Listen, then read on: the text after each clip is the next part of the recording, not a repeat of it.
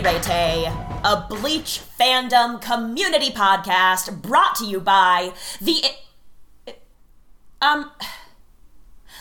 excuse me. Sorry, it's just... it's a little bit rude of you to stare. I mean, my mask is up here. Come on. Well, that's fine. I guess we'll just kick off the rest of the podcast then. Hi, everybody. My name is Del, and today I am joined by Nomi. Hello. Hi. How are we doing? Craig doesn't like me, but let's say hi anyway. Yeah. Hi. I know. Hi. Hi. Oh man. Yeah. Well, we've got 3 episodes to cover this week, and I actually feel I like the pace that we're at right now. And it's clear, I think, I mean, we'll see how this shakes out when you do anime and manga differences. It's clear that they're padding things out a little bit, but for the most part, I find that the content of these episodes, it's enough to leave me entertained and wondering what's coming next. And I also don't feel overwhelmed. I feel quite comfy in this pace and still excited, you know? Yes, yeah, exactly. And yeah, there's padding, but there was not as much padding as there was last week. Those last 3 episodes were terrible. Whereas yeah, that was pretty rough. We're on good track now, you know. We're pretty good with it's decent stuff. Yeah. Right. It's better when it's just like, hey, you can go into it knowing that the first 5 minutes or so of every episode, if you're not really paying attention, that's fine, because you're just going to rehash whatever happened last time a little bit, but then it just kind of goes straight forward. And so, all things considered, I'm not too bothered by it. Mm-hmm. Yeah. It is not the worst offense they've committed, that's for sure. It's not even an offense, really. It's just, they're doing their best with limited content. Exactly, yeah. And they're reaching a point where they're having to slow it down anyway because the manga's not coming out as quickly as enough, so that's why we've got 2 seasons worth of filler coming after this. So yeah, they're reaching that point. I know. I understand why, but the timing of it is absolutely awful. It's really bad. It's so bad. I mean, I guess it could be argued that it keeps us in suspense, but we just go, there are so many reveals in that last episode, and it's like, nope, now we're gonna start something else that is completely unrelated. Right? Have fun. Have fun. It is one of the better filler arcs, though, I gotta say. Yeah. Well, in my opinion. Maybe other people feel differently, but I don't hate it. Like, I don't hate it. I have my opinions, but yeah, I'm not a fan, but I'm not a fan of any of them. But yeah, it's... Yeah, no, I have opinions about some choices that were made within that arc, but yeah, it's better than the Princess and Soccer Ball arc, and it's better than the Bound arc. Exactly, yeah. Out of the 3, this is the better one. Like, if I had to choose, I would choose this one. But yeah. Yeah, I agree. I would just choose canon content all day long, but that is definitely... I was going to say that's not a spicy take. I don't know. I've met people that really, really like the Zanpakuto Unknown Tales arc. But I'm also a sucker for, like, this is canon and this is not, and I'm always going to prefer canon content. Oh, for sure. Always. I'm definitely a canon purist. I do like knowing what was in the manga, which is why the manga differences are so fascinating to me. Yes. It's just seeing those little differences and how one thing can just change the whole tone of something. Yeah. Yeah, even if it's really subtle. Yeah, exactly. Yeah. Some of those are my favorites, actually. Yeah. Well, should we kick it off? We shall, yeah. Just like the princess who learned how to play, they didn't call it soccer, they called it like something else. Was it not, is it futsal or was that something else? Oh, wait, you might be right about that. Wow. Ooh, that just sent me. Haven't watched that arc in a minute. Anyway. Yeah, I think it's either that or that's the game that Squad 6 play and Renji plays. That's like the five-a-side football. Okay, well, yeah. While you're summarizing, I might do some small investigations. Okay, you do that and I'll do this. Okay, I'll see what I can find. Okay. So, with our episode summaries, we start right off the bat and coming in hot with episode 224, 3 versus 1 battle, Rangiku's crisis. The focus shifts, as you would expect, to Rangiku and her fight against Halabal's Faccione, Apache, Sun, and Mila Rose, and poor Rangiku is not having the best time of it. However, she's at least holding her own, using her Zanpakuto Hinako to at least help block their onslaught. We switch quickly to Toshiro, who seems to be worried about his lieutenant, but is overall evenly matched in his fight with Halabal. Similarly matched is Kuraku and Stark, as the sheen shifts to them, as they remind us that despite the title of the episode, there are other people fighting beside Rangiku. Speaking of Rangiku, we're back to her now as Apache surprisingly asked to sit out from the battle. Oh, I'm sorry, are we boring you? No? Okay. Rangiku, not having any of that, attacks Apache and leaps away, causing Apache to retaliate and chase after her. However, is stopped by, goodness gracious, a great ball of fire. Oh my god! Who does this ball of fire belong to? My girl Momo, back from Soul Society and ready to fight for her division, despite the fact the poor girl still calls Aizen captain. Apache survives Momo's attack and the three of them start to charge. However, Momo has something else up her sleeve and weaves a Kido web, which she ignites with her Zanpakuto Tobiyume. The web ignites and causes an explosion. Inspired by the lieutenants giving it their all, Kuraku suggests the same that he and Stark should as well. Stark comments that Kuraku hasn't even drawn his second sword and observes that instead he's fighting with one sword using both hands. Meanwhile, Ukitake is stuck with babysitting duty and watching Lilynette, who states that Ukitake's friend is going to need help against Stark.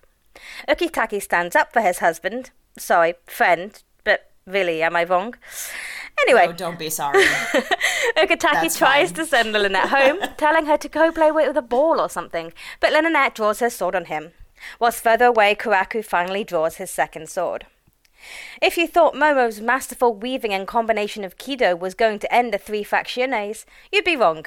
Unfortunately, because they look rather unscathed, having released their resurrections in order to retaliate.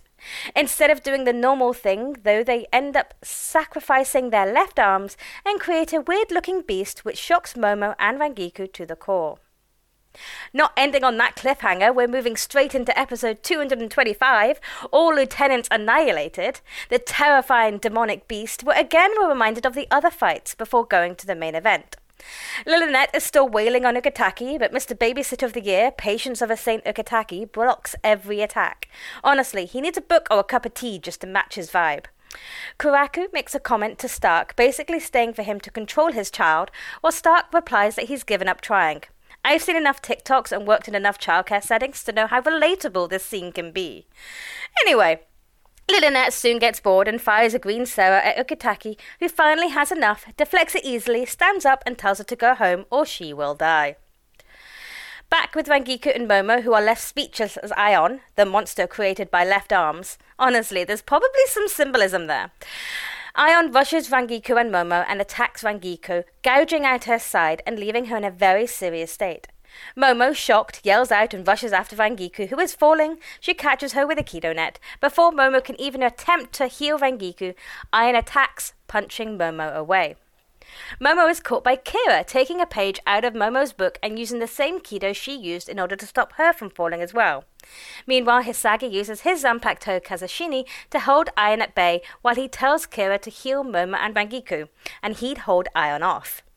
Kira, who, surprise, surprise, used to be in the fourth, albeit a long time ago, sets him and the ladies up in a protective pyramid so he can heal Rangiku first, then Momo before joining Hisagi to fight. Hisagi is keeping Ion busy, but ends up ultimately getting himself caught and almost eaten, had it not been for Lieutenant Iba, who comes in from behind. Iba doesn't last long, bless him, because Ion has eyes on the back of his head, quite literally, and shoots a arrow from his eye, incapacitating Iba before returning to Hisagi. Ion squeezes, then throws Hisagi away, rounds on Kira, walking agonizingly slow towards them. Kira is hurriedly trying to heal Rangiku at least, but there's not going to be enough time. And then right at the last minute, Ion is stopped, a hole appearing in his chest, as a rather disgruntled Yamamoto steps in, complaining that he had to step in the first place. And that brings us to episode 226, fierce fighting concludes towards a new battle. To say that Aion is unhappy about the fact that Yamamoto has just blasted a hole through his monstrous body would be an understatement. As Soifone remarks to a confused Omaida that everyone who came here, including the head captain, did so to fight, Aion punches himself in the chest. And then again. And again, and again, and again, and again, and again, and again, until he changes form, growing in size and trying to show Yamamoto the full force of his bestial hunger and anger, but to no avail. Head Captain Yamamoto releases his Ryujin Jaka, and before Aion can even clock what's happening, slices him in half, and then obliterates him with flames, and then proceeds to send Apache, Mila Rose, and Sung Sun hurtling to the ground right behind him. Elsewhere, Toshiro feels more confident in his fight against Halibel, perhaps because the head captain has busted out the proverbial big guns, but also, perhaps his subordinate and his friend are relatively safe now. Either way, Halibel decides to reveal her position to Toshiro. As powerful as she is, she's only the number 3 Espada. And Toshiro, being Toshiro, naturally, immediately goes Bankai. Meanwhile, Kyoraku and Stark are still flirting, fighting. They're talking, and both of them kind of seem like they're trying to put off going all out in this fight. But ignorant bliss can't last forever. Kyoraku, insightful observer that he is, guesses that Halibel is the 3rd Espada, and that Stark likely is the 1st. And Stark confirms this, pulling off one of his gloves to reveal a number 1 tattooed on the back of his hand. Back in Las Noches, Chad and Renji are wiping the floor with the Exequias, and Rukia gets ready to hand Rudborn's ass to him, while Ichigo continues his skirmish with Ulquiorra. Ulquiorra tries to demoralize Ichigo, saying that the Soul Reapers are sure to be defeated, no matter what, but, I mean, you all know Ichigo. He's got folks to protect, and he's got a good, strong heart, and he's got a hell of a lot of determination, and he keeps on fighting, despite Ulquiorra's best efforts and against all odds. And then I guess we get filler next, is what the after credits scene tells us, so. Yes, yep. Yep, it's cliffhanger hours all the way around. Oh my god. It really is. Massively. Oh, man. There is a lot to unpack in these episodes, I feel. We saw a lot of different fighting techniques. We saw a lot of... So many. We saw so much keto. Holy there was so shit. much. So much keto. I was so thrilled. I forgot how much there is in just this short little sequence. Oh. Exactly. And they're not using them to conventional methods either. They're thinking outside of the box with these ketos and really showing us why these guys are lieutenants as well. Yep. But yeah, shall we just dive right in though? I think we should. Yeah. Okay, so for our manga anime chapter differences, you'll be pleased to know there was more than one manga chapter in these episodes. Oh, well, that's nice. Yeah, I guess that seems about right. Yeah, sure. So we start off with the last 6 pages of Ash and Salamander, chapter 333. We then go into chapter 334, Dregs of Hypnosis, and 335, Chimera Chord. Ooh. These are great titles. Wow. They really are, yeah. Dregs of Hypnosis. I love that. Wow. Mm-hmm. And it's so poignant. That'll be the one where Momo comes back, surely. For sure. Yeah. Okay. Well, she comes back in Ash and Salamander. That's when her first appearance is, when she's deflecting, because she's the salamander of the fire aspect. Right, of course, yes. The Dregs of Hypnosis is when she's talking to Vangiku, and Vangiku is checking in on her mental health and just making sure she is actually okay to be here. Yeah, and when she actually says Captain Eisen, fuck. Yeah. So differences wise, we have got some fight padding. From the start, looking when Ran Gika was all beat up. to Apache asking to sit this one out. So that whole bit in the anime was all fight padding, so that also includes Toshiro worrying over Rangiku and a little bit of Karaku versus Stark. That's all anime only. Yeah. I felt like moments like that just serve to inform character in a way that I don't feel like contradicts canon, though. So I actually don't mind it when it's like interpersonal character building, fight padding kind of stuff. When it's like that, it's fine. But when they've had to add so much fight padding in that it's unfeasible for a character not to release their Shikai when really they don't release their Shikai for another 2 chapters, that's when it starts to get too much. Yeah. Correct. Agreed. It was looking at you, Yumachika. But yeah. God. I know I wasn't even on the episode where you all covered that fight, but I just want to say for the record that I know that fight is padded out quite a lot, but I do really like that we get to see how malicious Yumichika can be in that fight. I don't want to spend time on it because it's not the episodes we're talking about today, but like I think that's a great fight, and I have a lot of trans feelings about Shonen. That's something listeners, you can at me and I can go into that at some point. Anyway, carry on. We've got some switching around in the pacing. So we've got Karaku and Stark going all serious, and then the anime it switches to Ukitake and the Lynette. So there was a lot of backwards and forwards in between those 2 separate groups of people. Whereas the manga just does all of the Stark Kuraku stuff, then switches to all of the Ukitake Lynette stuff. It doesn't interchange them. Right. And if I recall, it doesn't take quite as long. It's just a quick little like, oh, this is what's going on. Yeah, it's literally just like a panel. Yeah. I know. I know. We've got a Sero that Rangiku and Momo have to deflect just to kind of get them all geared up for the next sets. And then the biggest censor of them all is how they create Ion. So in the anime... Ooh, I'm going to love this. Okay. Yeah. Okay. In the anime, their whole limb glows red and lasers shoot out, and that's what kind of creates Ion. Mm-hmm. In the manga, they literally tear off their left arm. That's so much better. That's much better. That's so metal. Oh my god, I love that so much more. It really amps up the whole sacrificing of the left arm because, it's there. And of course, they're just left with like bloody, dripping limbs. Whereas in the anime, they've got this like little red disc that's cauterizing their bleeding or whatever it is. It's like it's magically cut off. It doesn't have the same kind of impact. Yeah. That's also so hollow of them because big hollows are amalgamations of smaller hollows anyway, and Ion is clearly something a little bit different, but the idea that for a big, strong, dominant hollow to emerge, you do have to, like, that's how big hollows are formed already anyway, so it's just...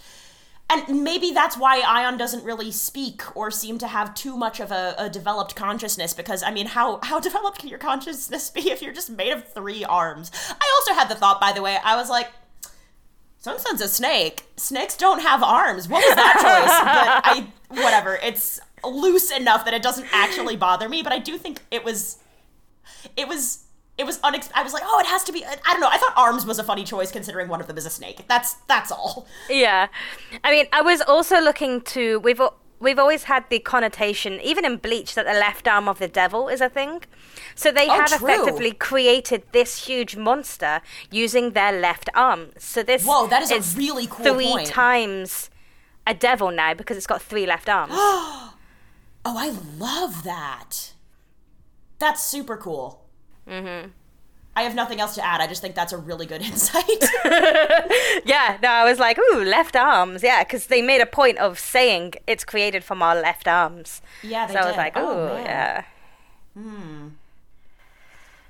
Oh. Sorry, I'm jumping ahead and I'm having thoughts about Kyoraku switching hands and whether that means anything about his sense of morality, but that's not this episode anyway, so we can maybe circle back around to that later. We'll come back to that, yeah. Yeah. Yeah, but speaking of the snake resurrection, we had the Lion, the Witch, and the Wardrobe. No, Lion, the Princess, and the Snake.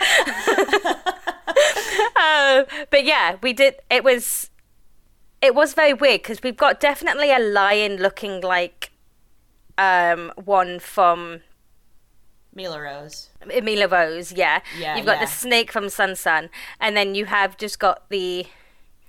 Is she like a centaur? I think she's Apache? like a deer. A deer. I think she's sort of like a deer. Yeah. Let me, because I know what she looks like. She's very conservative. I love her actual. Relatively, yeah, she is. Yeah. Yeah, I actually really like her resurrection because it's just all fur, and it's very conservative, and I like it. And then you've got like. And it's also like not to say that the others. I mean, whatever. Mila Rose's situation, like aesthetic situation, is what it is. But it's like it's not sexy. Like it's not sexy to be all covered. I feel like Apache is really practical. You know, yeah. Her outfits and the way she styles herself. It's quite. She's here to fuck shit up and get shit done. She's not here to show anything. Like if she shows anything off, it's abilities. It's what she can do. I mean, I know Sung Sung is completely covered up basically, but there's a level of like demure presentational intention behind the way Sung Sung styles herself, I feel like. And Apache's just like, what? I'm here. I'm wearing a jacket. I'm wearing pants, and I'm here to kick your ass. Like what? Yeah. And I feel like her resurrection is similar. Yeah, for sure. Yeah. Very no nonsense type thing. Yeah, very no nonsense. Exactly. Yeah. I'm trying to see if there's anything that states what kind of creature she pulls from. Covered in brown fur, and she sports deer-like antlers, and her feet are replaced with deer-like hooves. Yeah. Okay. So soft deer energy. It could be anything else with horns and hooves, I guess. But yeah. There you go. I wanted to note something that Mila Rose calls Rangiku. Ooh, okay. So she gets called a Holstein, which translates to like cowgirl. Now, when I first heard this, I was thinking. It's Holstein, actually. Hang on a second. Yeah. I was thinking kind of like, Wild West tech, like yeehaw, howdy cowgirl type thing. But no, apparently it is an insult in Japan to call well-endowed females as cow because of the milk they produce. And a Holstein. My God. Is a type of dairy cow. Yeah, so a Holstein is a type of dairy cow. And so she's literally calling Rangiku a cow because of her big breasts. Wait, Mila Rose says this? Yeah. Is Girl, it Mila look Rose in the mirror. What are you doing? Wow. Wait, that is so insightful. Now, and I'm also like, look at but Holly Bell though. Like this is so common. Wow. What?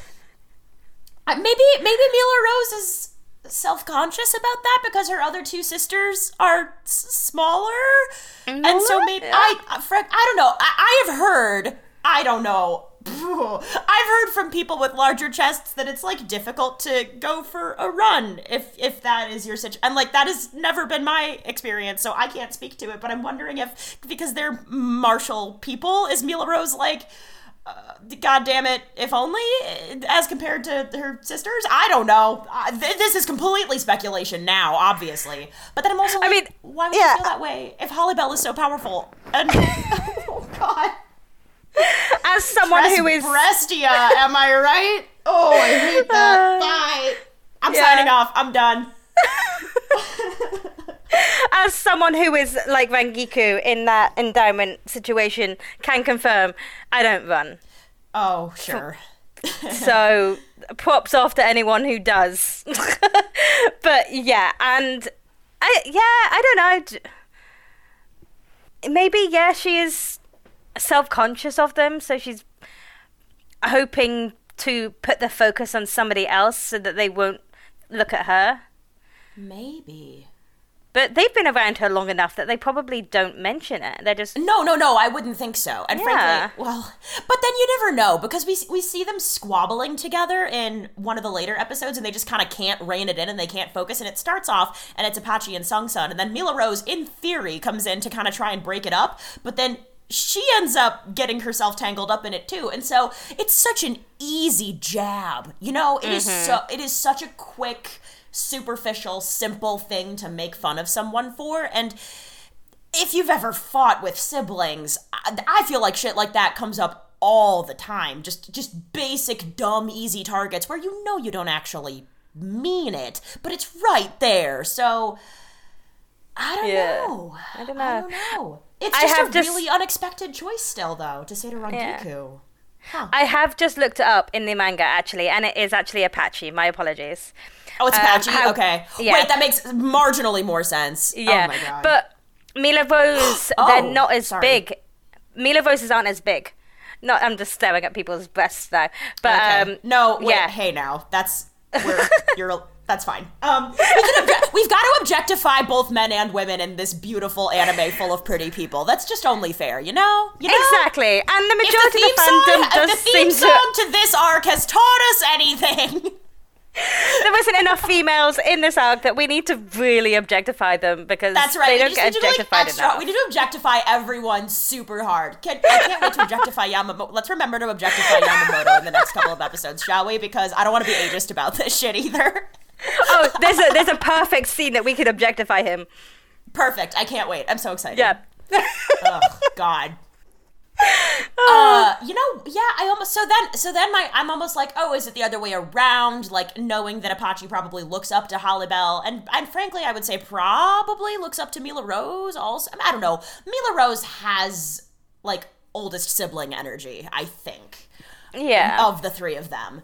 So, who's to say? But then something else that's kind of interesting, I mean, not to just, like, go off on Made About Gender all the time, but deer who grow horns like that tend to be male deer.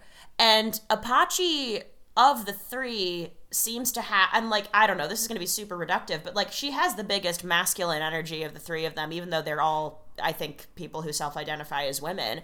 And so I wonder, like, maybe that's a point of pride for Apache, considering her resurrection manifests as something that is kind of traditionally masc. So, I don't know. And it's, you know, something else that I didn't realize until right now is, like, this is a really cool fight. I mean, I guess Ion is kind of the mask of but Ion is Ion's consciousness is different, so it feels different to me. But other than that, it's 5 women in this fight. That's very cool. And it is really very cool. Clock cool. It until just now. Yeah. This fight and a fight that's coming up with other females is also a really good fight. Yeah. Yeah. For no reason whatsoever, considering who one of the females is, but no reason whatsoever. No. It doesn't even matter. It's fine. No. It's fine. Oh. Anyway. Yeah. Sorry, did you actually, or do we still have more differences to go, or did I just get us completely off the rails? No, we're fine, yeah. We'll discuss our way. Yeah. Okay.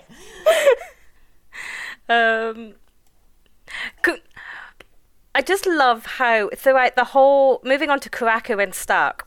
Oh, sure, if we must. Yeah, if we must, yeah. Such a hardship. I love how Stark is just in awe of Kuraku the whole entire time. Yeah.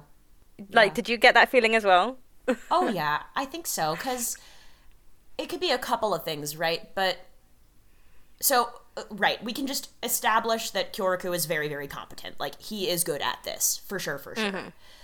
And at the same time, Kyoraku, like Stark, doesn't, like, he doesn't seem to be, Kyoraku doesn't seem particularly ambitious, and Kyoraku doesn't seem particularly bloodthirsty. Is there a little bit, and, like, we'll see how much of this gets teased out later or not, but I don't know, like, I've always gotten the sense from Kyoraku, like, even back when we first meet him, when Chad, bless him, tries to go up against him, where it's like, okay, cool, this is how you present yourself, but, like, what's going on underneath is always the sense I've gotten from Kyoraku.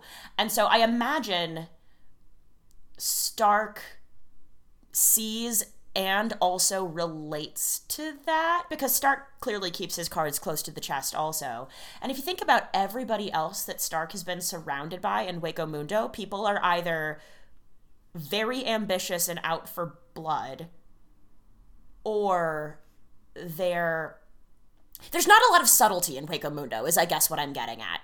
Even Aizen, who also keeps his cards close to the chest, is, I think, pretty clear about, nope, I'm gonna kill a bunch of people, I'm gonna make the Oken, I'm going to come in here and effectively colonize this space that is not mine and put my own system of order onto this thing that had a structure that previously worked on its own before I came in here. I'm gonna fuck things up in this objective way. So I betcha it's a relief to Stark to meet someone like Kyoraku, is I guess what I'm saying. Mm-hmm. And it's a nice change of pace. Like, I feel like they would be friends if they weren't enemies. Yeah. They definitely have that kind of... They've got a lot of similarities. They both would rather not fight. They don't like confrontation. Yeah, they're definitely good old drinking buddies. Yeah.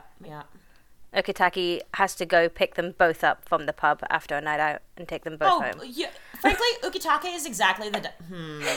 I was about to say Ukitake is exactly the designated driver you want, but I've thought about this, because of course I have, where the problem with bringing Ukitake to the bar is that he goes into the space wanting to be, like, a very enthusiastic wingman, but he's the worst wingman ever, because everybody just wants to be with him instead. Good night.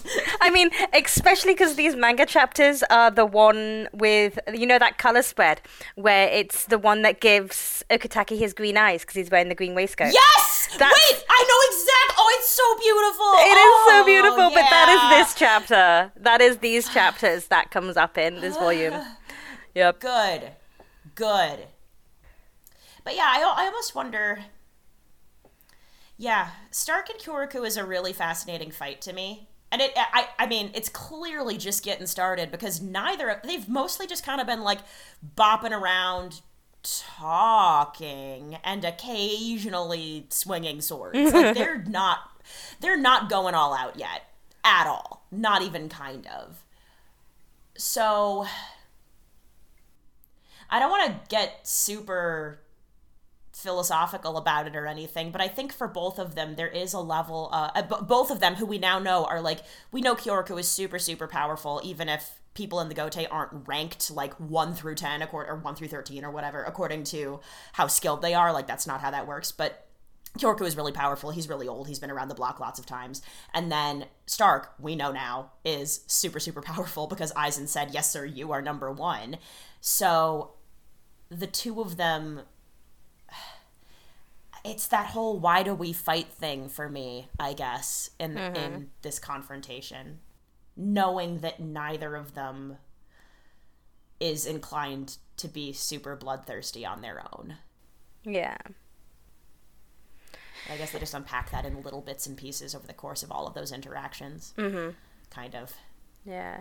Which is going to make going into that, like, actual fight, because at one point Stark for sure is gonna have to go resurrection. He's gonna have to. Oh yeah, because structurally that's just how that goes. Exactly. Yeah. So it's gonna make going into that so much more interesting because we've had this small little bits of build up into everything that they've been doing. I know. And we've never seen Kyoraku Shikai, so I'm just saying. Yeah. Yeah, I think the thing that really, really gets me, like, distilled about this fight is that it's two people who you know are gonna go out, who you know are gonna go out eventually. That's not what I meant, but also maybe. Really it is.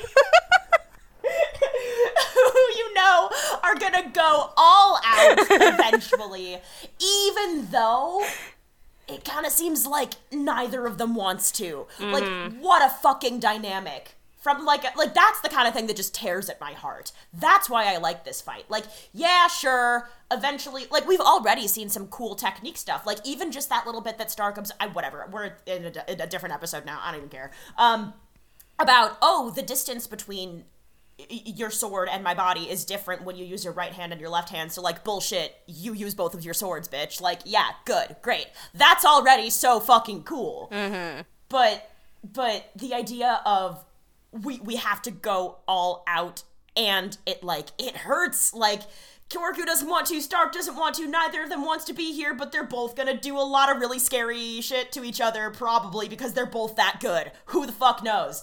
That tension, I love that tension. And it's not something we've seen, because Toshiro and Halibel, like, sure, maybe neither of them wants to be there, but Toshiro's like, no, Toshiro's already coming at her with his Bankai and has been coming at her with his Shikai super, super hard with, like, no reservations. Mm-hmm. Rangiku and Momo aren't holding back against the Fracciones there.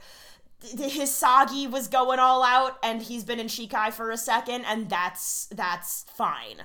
Kira, when we've not seen anybody holding back at all, and it's not like Kyorku and Stark are gonna hold back, but there's a tension there for the two of them that I feel like every other fight has lacked so far.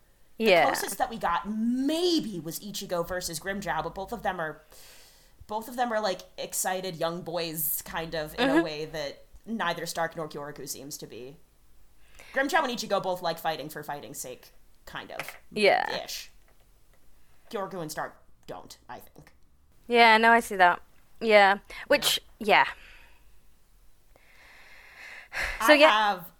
Oh, sorry, I was going to say I have a question for you. Okay, go on then. Yeah, I was going to segue, but no, I'll take a question. Oh, okay. Sure. So, my question for you, because I know how much you love Momo. Yes. So, I just wanted to know what your reaction to seeing Aizen's and also Toshiro's reactions to Momo coming back were. Oh...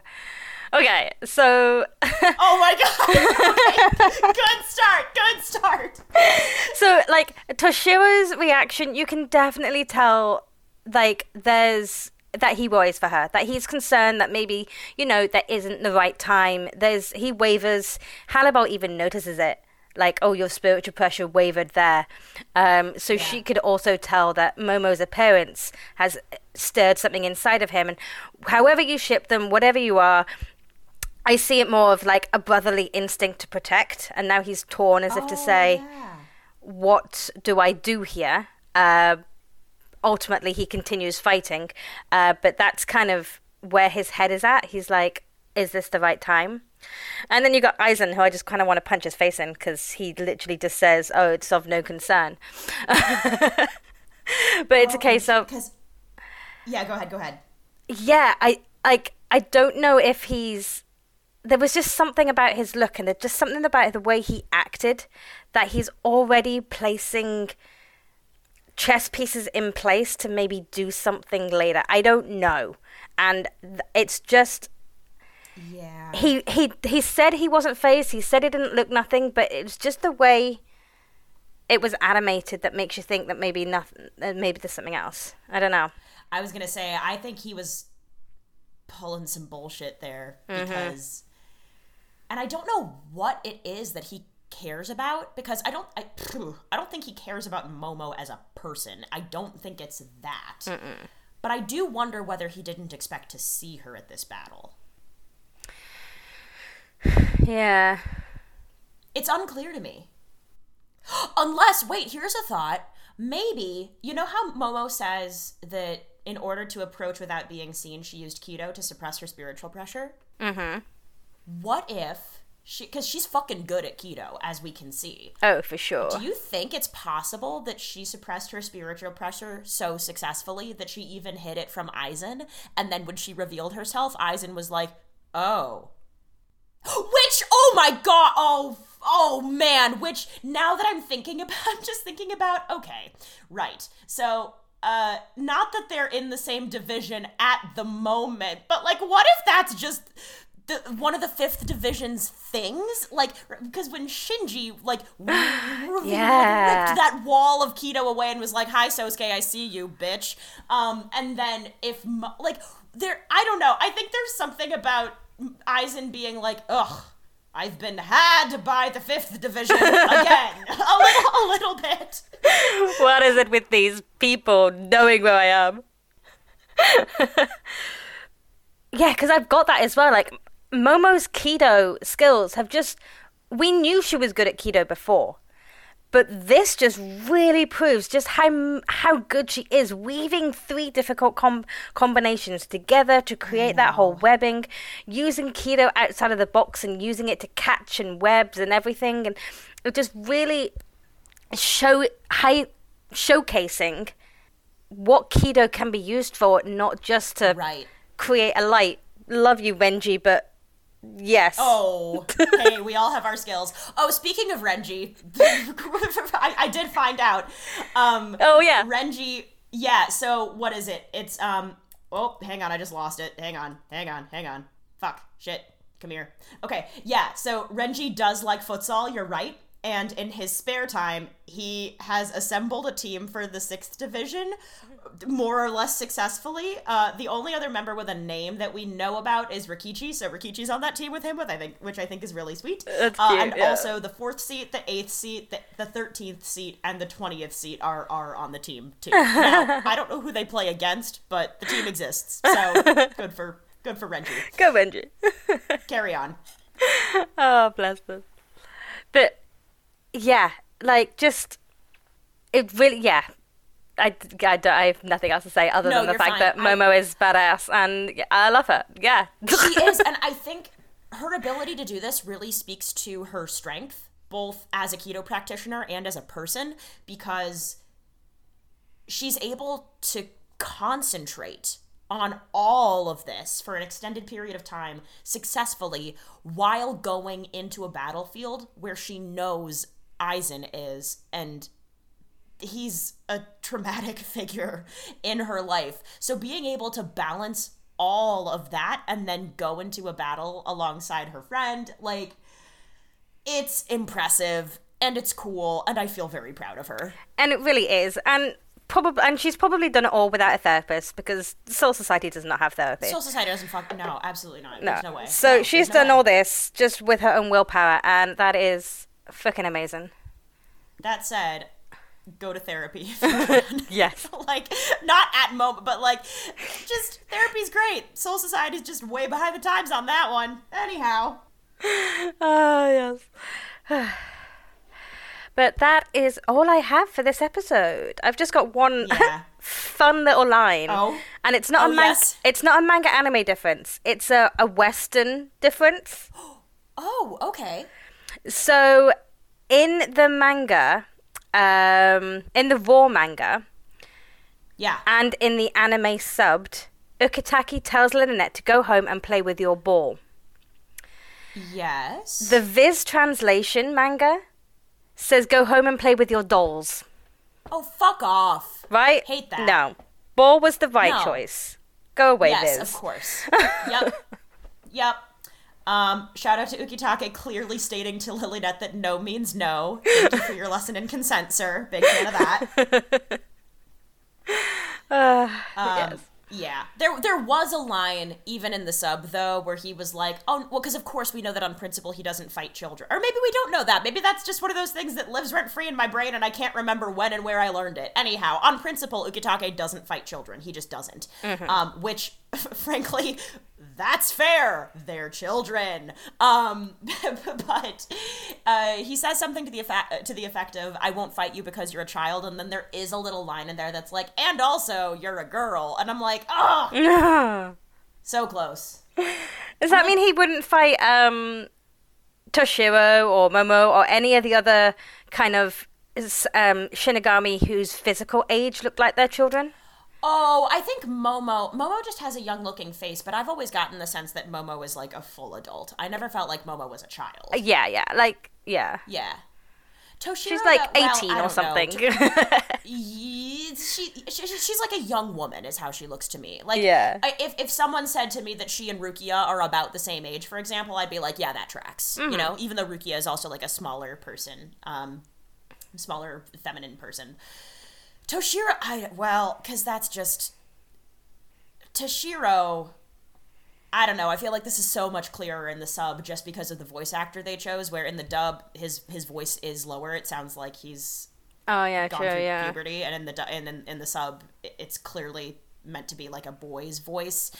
I don't know. I feel like all I can say is somehow something unusual is Toshiro's situation is unusual, whatever it is. So if he's literally a boy but he's also a captain, I don't know. I can't imagine Ukitake has cause to fight him. No. I don't know. That's a good question. A better example then would have been Yachiro. Like, if... Oh, yeah. Yeah. Jeez, I don't know. I don't know. I don't imagine he would. And you know what? Not to spend too long talking about him, I suppose, but... We got to see a great example of just what a strong defensive fighter he is, actually. Like, he managed to hold his own again. Not that Lilynette is particular. I mean, she's skilled enough. You know, she's skilled enough to be at this battle, but she's not, like, amazing, is the vibe I get. Even so, he was able to just very casually blocked and or deflect all of her attacks, no matter what form they took. And so... He's a captain. He's powerful. He's been around for a hot minute. So I feel like... if somebody like Yachiru attacked him, he probably would be able to make it through a big portion of that battle without actually ever attacking back. I bet you he could hold his own purely defensively for a really long time. Yeah, exactly. Especially because we don't know what Yachiru can do yet. Like, it's just a case of... We don't really know what he can do yet, either. We've never seen his... He can deflect a Sero with his hand. And that sounded really Northern English. Hand. Yeah, a little bit. And I'm not even from Northern England. Oh, you're gonna deflect the Sero. Yeah, exactly. Sorry, I hate that. Sorry, I hate that. Sorry. But yeah, so yeah, that is all I've got. Yeah, that's all I've got also. Okay, so episode 225, Manga Differences in Chapter. We've got 2 chapters, 336 El Verdugo and 337 Hall in Your Inferno. And it is Hall, like Hall. And I have no idea what it means. Like Hall in Your Inferno. I'm wondering if it's a Dante reference. Maybe. Because we also looked at moving from one circle of hell to another? I don't know. Because we also looked at the fan translations, which are usually sometimes can be more truthful, and they haven't been westernized, and they also have the weekly names. But no, they've translated it as Hall in Your Inferno too. It was very weird. Huh. Let me see if I can find what this kana or kanji is and see if I can... Mm-hmm. Let me see if I can piece this together. Yeah. Because the next chapter is Fall into My Inferno. Oh, okay. So the next episode. So clever. I bet you this is going to be kana, not kanji. Let me find out real quick. Japanese, English. Okay. Okay, so first. Oh, well.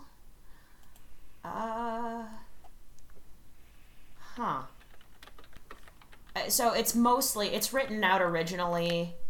It looks like for the most part, just in kana, which means it's just like this is how you say the sounds. Like it's closer to an alphabet than anything else. So I think it's a play on words because in the Japanese it's horu, like Horu, kind of, which I think is as close as you could get to saying whole in English-ish. So I think it's just a wordplay thing that, I mean, frankly, Kubo does wordplay like this all the time, and if he misses like once over the course of 600 to 700 odd chapters, like, I'll take it. He deserves a break, bless him, yeah. He deserves a break, it's fine. So, it doesn't make a lot of sense, and I guess that's just what that is kind of what I'm getting out of that. Yeah, it's probably one of those things that didn't translate well, and that's the only way they could do exactly. it. Yeah, right.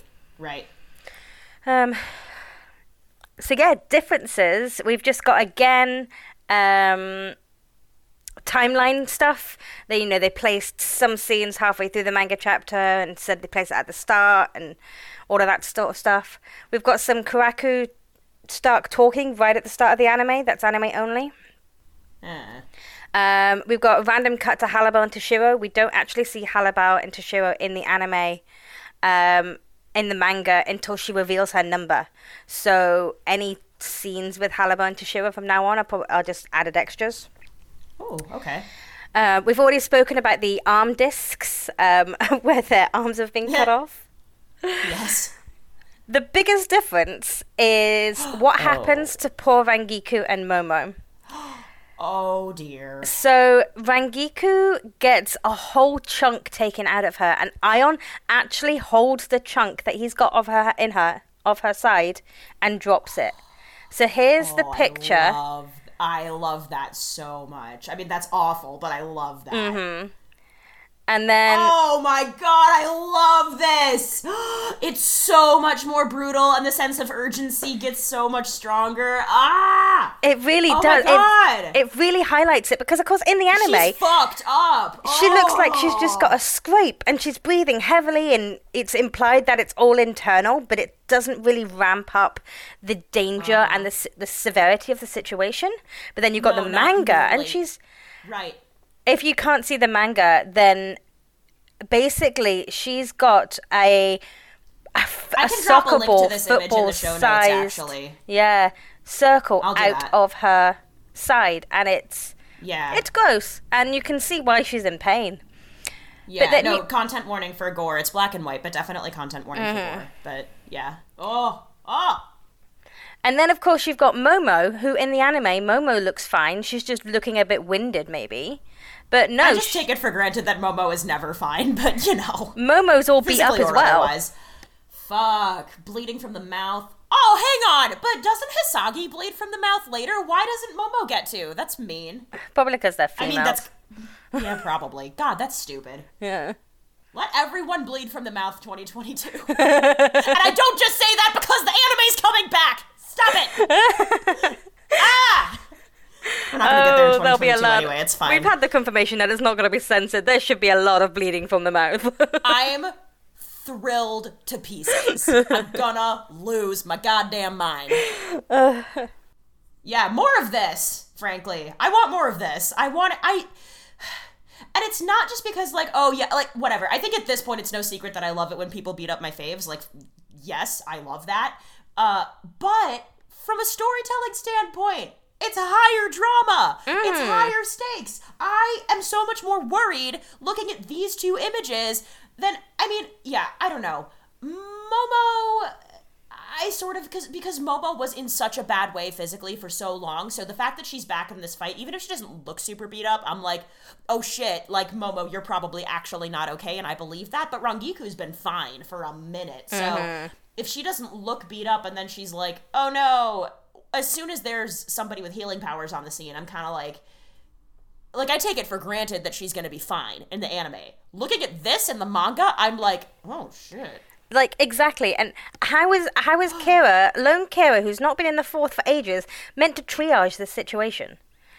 Yeah, exactly. And then it becomes more difficult for Kira as well. That's a really good point. What if he chooses to heal the wrong person? What if Rangiku is too far gone for his powers and he loses them both because he didn't focus on Momo first? Right, and let's not forget that Kira's probably emotionally shaken up right now because his former captain, who treated him like dirt, is also here. Mm-hmm. It's a lot. There's a lot going on. There's so much going on. Oh my god. That's a really important difference, I feel, actually. Shit.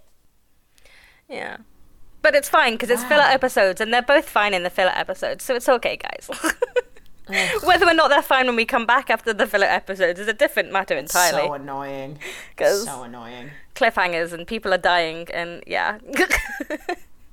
I just re-remembered something from the upcoming filler arc, and it's just is why. In the end. Bye.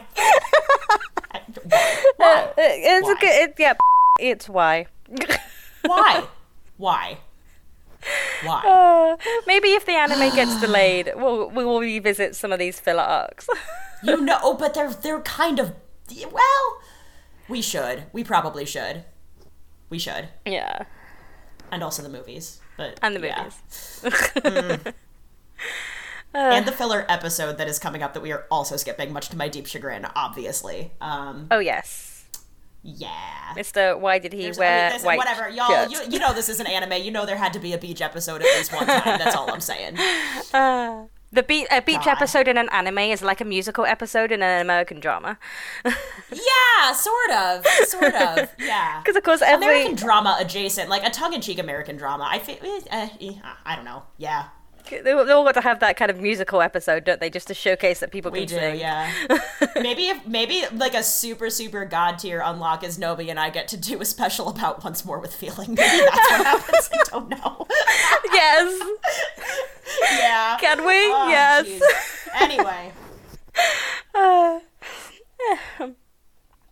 So yeah, that is literally all the differences for those episodes. Okay, cool. Yeah. Cool. What I did like is last week we played Who's on the Cover of the Chapter, because it started last week. Oh, very good. And we didn't know who it was at that point. It was just a shadowy figure with what looked like goggles. But it's now confirmed that it is actually a side portrait of Ion, and he's not wearing goggles. It was his antlers. Oh. Mm-hmm. So yeah, Ion gets what to volume feature. number is this? This is... Wait a fucking minute. What? That's frustrating, but you know what? Fine. What's like 30, 38? What are we now? 37. Let me just turn the page. 37? 39. Yeah. We can't count. Oh. It's fine. Wow. Yeah, I'll grab the cover for you. They don't pay us to count. They don't pay us to do anything, but... They really don't. No. I turned up at a meeting at a school the other day, thinking it was on the 28th, and the receptionist like, no, you were meant to be here on the 26th. I was like, apparently I don't know my differences between my 8s and my 6s. Oh dear. There you go. Side portrait of Ion. Yeah. It's cool looking. Mm-hmm. It's cool looking. Yeah, Ion gets a cover. Yeah. Oh, obviously under related images that color spread came up, and I am just looking at it again and just, I don't know, handsome boys are handsome. That's all I have to say. Yes. Oh. Yeah, it's not a color spread in the on the app, so it was very disappointing. I only got like a grayscale version of it. Oh, yeah. Well, that's fine. That's fine. Oh, vest, pocket square. Kyorku's got a stupid hat and he's not wearing it, and I don't blame him. He just walked through the door. He's taken it off. When has he ever taken off his hat when he walked into a room? He's never done that once. He's going to do something different this time. Yeah, you're right. It's a color spread, so people have to do something a little bit different. Oh my god. Well, that's nice. But we've kind of covered most of the points that we had, like at least that I had, in the previous episode. I actually feel that way too. Other than the fact that Yamamoto was really not impressed that he had to step in to help. Yeah. He wasn't really doing anything anyway. No, he wasn't. I gotta say, because, so, whatever, I shit on Yamamoto kind of often, and it is true that I don't love him, and I don't know that he's he's not a bad leader, but there are some things to be desired in, like, his organizational design and in the kind of culture that he perpetuates. There are a few things that I object to, but there are so I guess I actively was, like, challenging myself in watching this episode and the next episode to find things that I either like or respect or understand better about Yamamoto.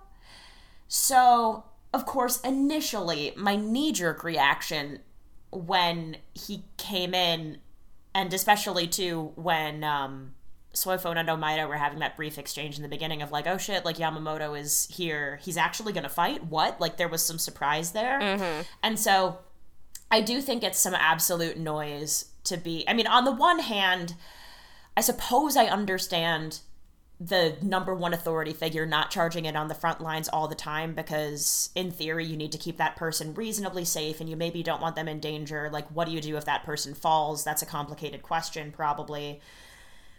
But at the same time, and maybe this is just from like all of the romantic YA fantasy books that I read when I was younger or something, but there is something that I really like, especially in a fictional setting, frankly, about that head authority figure in a militaristic setting actually going into battle. I don't love it when the commander just kind of sits there and orchestrates and watches things unless there is genuinely a strategic reason for it. And so if Yamamoto was actually annoyed that he had to come out and fight, I'm kind of like, bruh, you're the captain command. You should be able to fight though. Like you should. Yeah. Yeah. And it boosts, it's like from a military standpoint as well, it boosts the morale of the company. Like if you think of it as working in retail or working anywhere really where you've got a manager above you, if you're struggling and there's not enough people, or like specifically speaking in a childcare setting, if you're gonna not be in ratio with the amount of kids, the manager should be ready to come and be on the floor with you, be with the kids, and that's the sign of good leadership, because they're willing to come out and help and support you. Yeah. Or like the version of like, hey, you worked a double and we had a brunch shift today, so how about you go home and I'll mop up and put the chairs on the counters. Like it's a different setting as well, and like neither of those settings are combat based, but get into the trenches one time, whether literally or not. Mm-hmm. Yeah. It reminds me of, you know that meme or that TikTok YouTube short where it's got the Encanto music and it's like, he walked in dee-dee-dee, and it starts off with all the lieutenants get beaten up, and then it goes into that Encanto song and Yamamoto's just doing a slow walk to come and save everybody's life. Yeah. God. Yeah. It is a bit bad. Yeah. I suppose, everything else I have to say about Yamamoto actually goes into the next episode, so I might table that there. But I did find a redeeming quality, actually, so I will share that when it's time. Okay, cool, but yeah, I've actually, because we've probably already discussed everything, I'm good to just move on to the next chapter if you are. Yeah, I am as well, actually. Cool. All right, let's do it. Alrighty, so episode 226, we've got 3 manga chapters again. We've got 338, Fall into My Inferno, 339, The Death Bring Numbers, and 340, The Antagonizer. Ooh.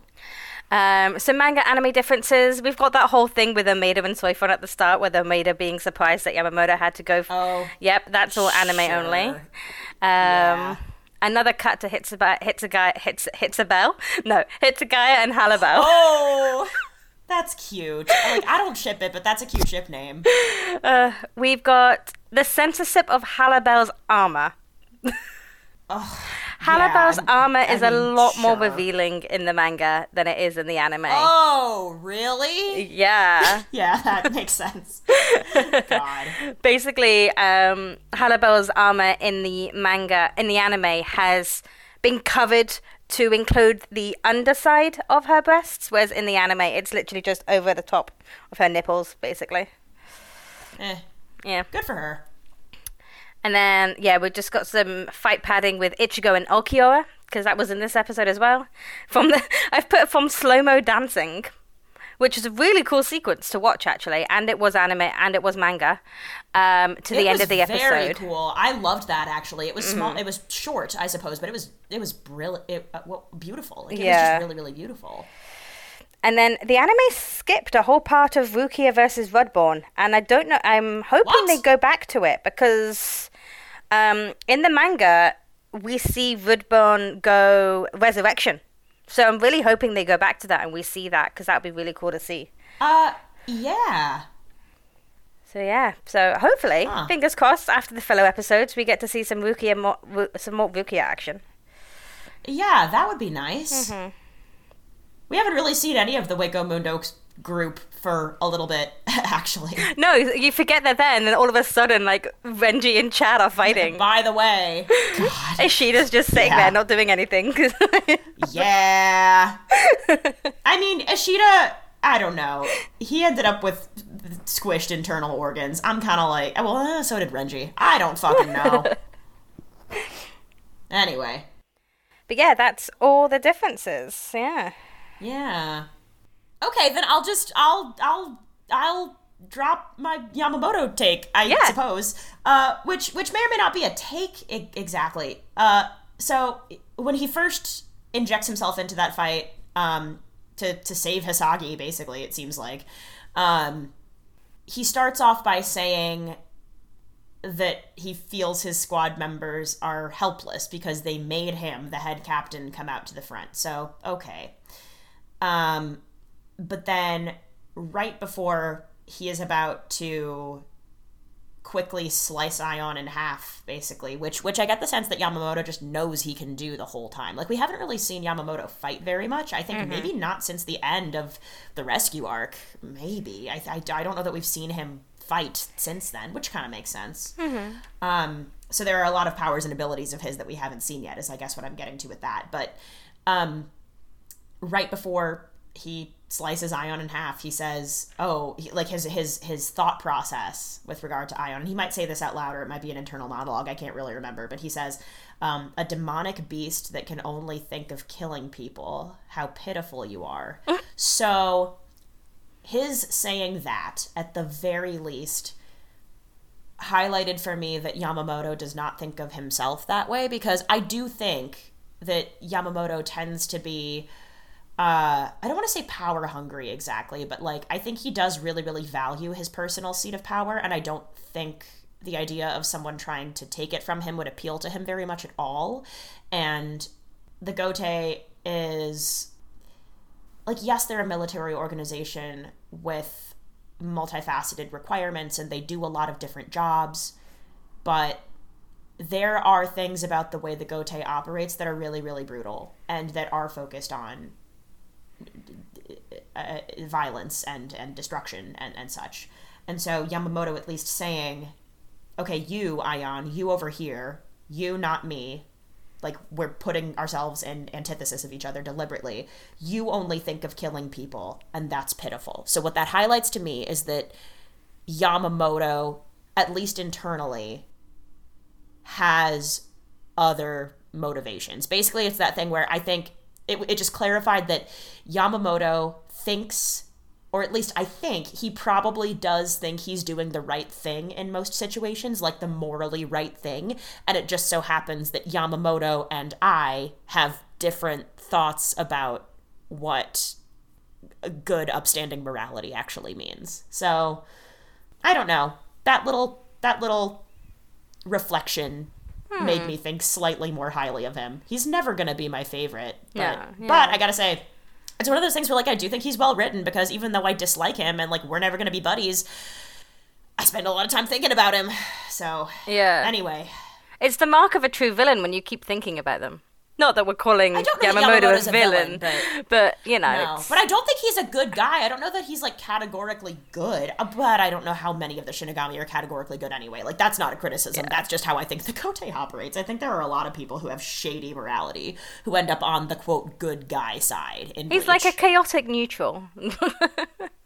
He's like he's like either that or sometimes he's lawful evil, I feel like. Yeah.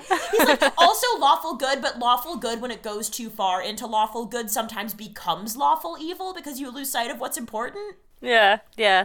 And then occasionally he's just pure chaos because he likes fire, but so be it. Kind of feeling bad for Toshiro at this point. We still haven't seen what his Bankai does. Like, that's twice he's tried to go for his Bankai and he's just get cut off halfway through. I mean, if your Bankai is just made of ice, you can just shatter it without too much trouble sometimes, I suppose. But yeah.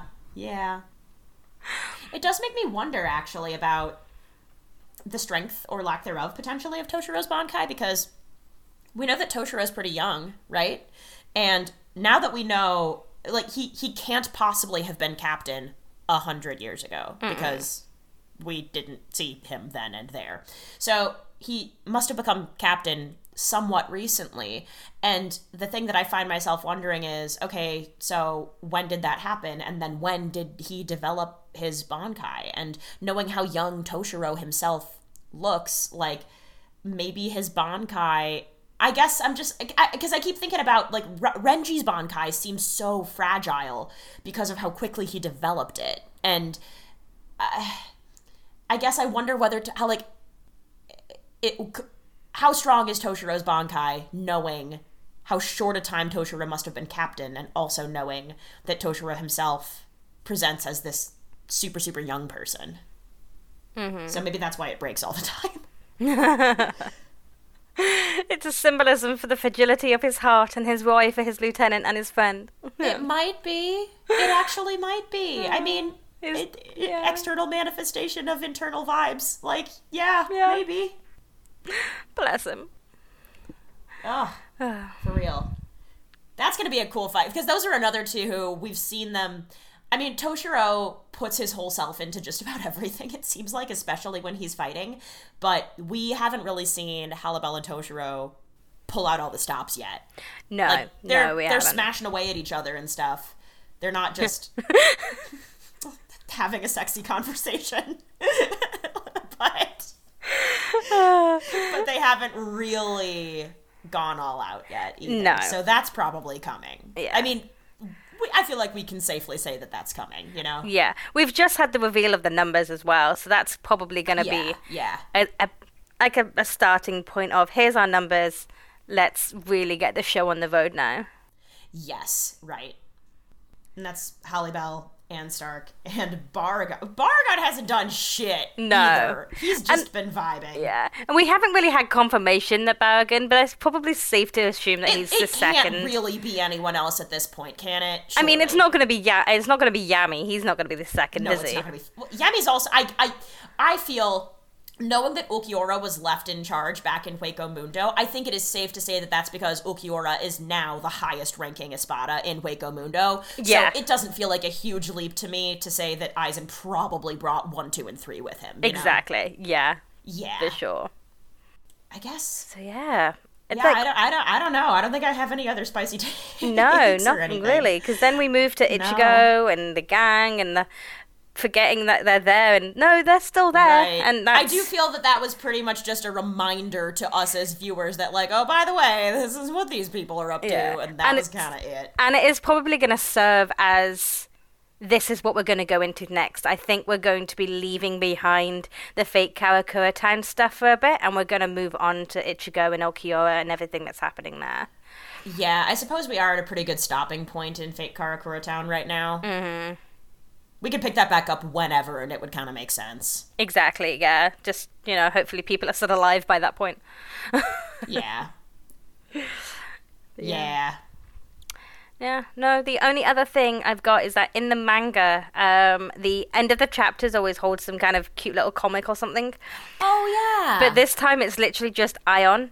And it's Aion's expressions. So it's like Aion when he's angry, Aion when he's bashful. Are they all the same? They're exactly the same. But I love that. The one that cracks me up is Aion hoping they'll have hamburgers for dinner.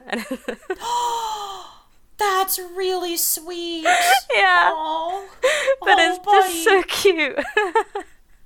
I never really thought about it until right now, but I imagine Aion actually is sort of like their pet. I mean, One of them uses the word pet to refer to Aion, and so the idea of, I mean, that feels like the most, like, domestic, hollow thing I can possibly imagine, is the three of them just being like, oh, we're bored, like, let's play with our pet, and just ripping off their arms for the afternoon, playing fetch, running around, playing tag, going back, maybe having hamburgers together, and then when they've decided they've had enough fun for the day, then they regrow their arms. How they get Aion out of that form. Yeah, I guess. Yeah, like, how did... Yeah, that's a weird one. How did they know to even do that? Like, have they done it before? Like, I don't know. Are there 50 million Aions just kind of roaming around somewhere because they keep regrowing their arms? I don't know. I Uki-Taki, I imagine that's one that Kubo didn't even think through No, either, definitely not. Because it hasn't come up. Ooh, speaking of Ion, another redeeming quality-ish that I found about Yamamoto is the fact that he chose not to kill Apache, Sung-Sun, and Mila Rose. He chose to let them live and just char them to crisps instead, which maybe is more embarrassing. I don't know. Like, I could think of it either way, where, maybe he actually is sparing them and he's got not a soft spot for them and not like, out of kindness or whatever. Mm-hmm. So, like, you could make that argument, but then you could also go like, maybe it's humiliating, or maybe, the other thought that I had was maybe he regards Halibel as somebody that he could reason with at some point, and so wanted to leave those fracciones on the table in order to curry favor with her, but that's a stretch. Yeah. I think that's it for me, though. Yeah, actually. That's it for me. Yeah. Yeah. Gosh, okay. Well, if that's all we have for these episodes, then I suppose we should move on to our Shinigami Cup Peroxide edition. Yeah, let's do it. Who wore it best this week, Nomi? So, it was, of course, Uki-Taki and his mask of patience. That guy is a saint. Oh. Mm-hmm. Oh. I think he actually is quite patient, actually. He really is, yeah. Especially, look who he's got for third seats. He has to be. He did... If he wanted to do something about that, he could. He certainly could. He really could. Yeah. Oh, God. Mine this week was... Okay, it was just a very brief moment, but there were a lot of like, whoa, that went by quickly, but boy, that was beautiful in this series of episodes. So I put that shard of ice wearing Stark's face. Do you remember that transition? Just a brief moment from Halibel and Toshiro fighting into Kyoraku and Stark again. Do you remember that? No, I don't. Oh, okay. I think it was in the second, I think 225, maybe, but it was just this slow, like Toshiro did some ice-based attack, and I think Halibel either deflected it or shattered it or something, and then there were shards of ice that sort of strewn is a word, that, flew, I guess, across the battlefield. And sort of in slow motion, and the way that they transitioned back into, okay, we're with Kyoraku and Stark again, was shards of ice through the air, but then there was a reflection of Stark's face on one of them. It was so pretty. It was really, really cool. That's so cool. Very small moment, but it stuck out to me. So, anyway. That's so cool, yeah. Yeah. Best ship this week. So my ship is, it's always going to be the bromance between Kyoraku and Stark. I'm just going to reiterate from what I chose last week. But also, because, their bromance is cool. But my one for this week is Toshiro and his heart. Because he's so worried for both when Momo turns up and with what happens to Rangiku. He may be tiny, but his heart is large enough to compensate. That's a really good one. Oh. Yeah. Yeah. Oh, man. When you said bromance, I was sure you were going to call out Hisagi and Kira, actually. Oh, them too. Which is sort of like, yeah. Because that was cool to see them work tactically together, actually. Mm-hmm. We haven't really seen much of that, not in a minute. But my best ship was the friendship all together of, it was just Hisagi and Kira and Momo and Rangiku all together. Yes! Kind of. And frankly, I'm going to chuck Iba into that mix too, even though he's not really part of that friend group. But all of them using their strengths to the best of their abilities over the course of that really, really challenging fight and figuring out who needed to do what and who needed to go where.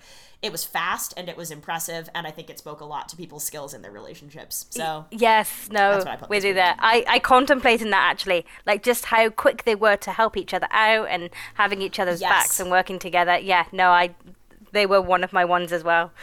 Oh, that's so good. Actually, now that I'm thinking about it, that is probably the closest we have seen to, because we talked about this when we talked about Turn Back the Pendulum, how quick all of those, like that generation of Shinigami together were to be like, okay, great, you hold him down and I'll cut his tendons from that side, or you go over here because you're good at this and I will cut, like that kind of instant understanding and tactical assessment based on relationships and skill sets. I think this is maybe the first time that we've seen something like that in the current era of Shinigami. Like, the Visors have that shit on lock, and did even before they were holified, but this is maybe approaching that level of trust and understanding and skill. For sure. There's hope for this generation, yeah.